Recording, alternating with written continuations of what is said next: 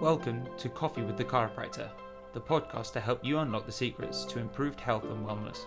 Whether you're a chiropractor or chiropractic patient, we will be traveling across the globe to talk to professionals who can help you to discover new ways to improve your health or the health of your patients.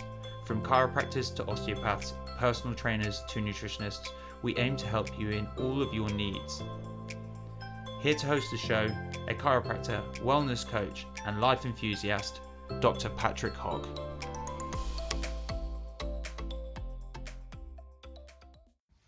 So diet is kind of a big deal, but what we're going to basically go through today is why it's such a big deal.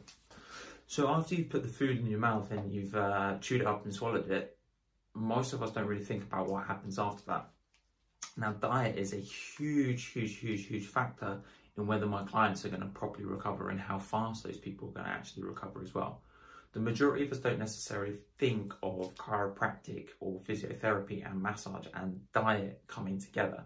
However, the two of them have to supplement each other, and diet is a big deal. Now, let me just use an analogy that will make it make sense. Now, you drive a car. Your car is run on petrol, and you put diesel in your car.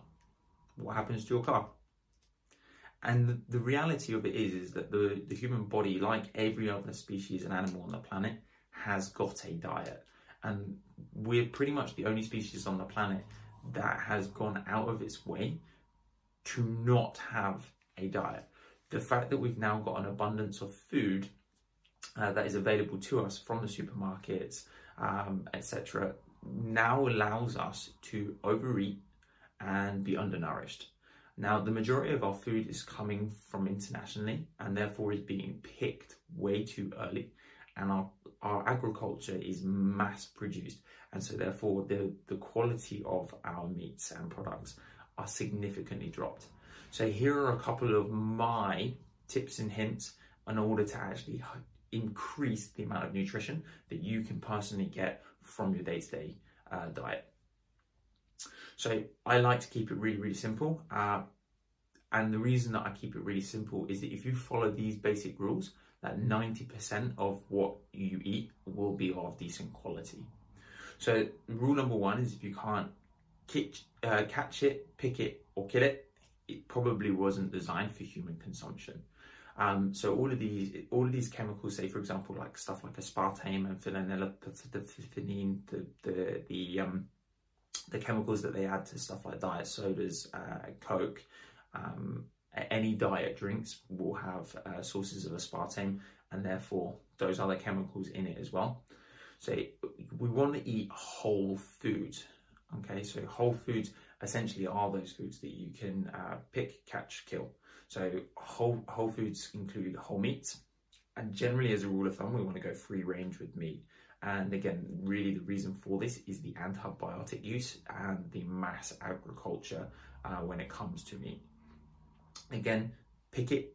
We want to have whole foods, fruits, nuts, seeds, grains. A little bit of grains is okay, but too much grains can start to make people puffy and inflamed. So if you notice you've got any intolerance, and again, the intolerances for stuff like grains has gone up because of the mass agriculture. Gluten is roughly 8 times higher in wheat now than what it used to be. And then we've also got stuff like our fresh dairy, dairy produce and eggs. Now, personally, I would recommend going more towards plant-based foods for the majority of your diet. Now, I am personally vegan. However, I still obviously understand that not everybody is going to share my opinion on food, but where we want our diet to predominantly be is predominantly plant-based, predominantly whole foods. If we are eating meat, be aware of where you're getting your meat from. Try to choose mainly organic and try to mainly choose free range.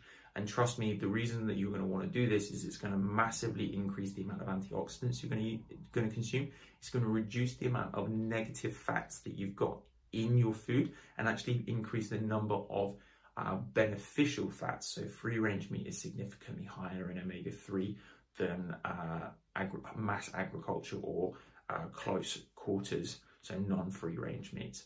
And then obviously all of your fiber, etc., is going to be in your diet from all of those whole foods that you're going to be eating. So you guys, whilst we're on lockdown, this is a really simple way for you to take a step back, have a little look at your diet and go, okay, what can I change here? If you need any advice, please reach out to us.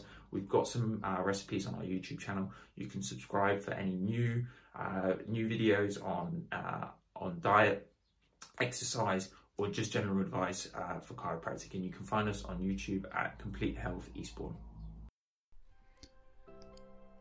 Thank you for listening.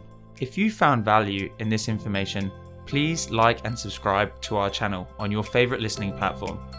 If you know someone who could benefit from this information, please share. We hope to see you next time for another episode of Coffee with the Chiropractor with your host, Patrick Hogg.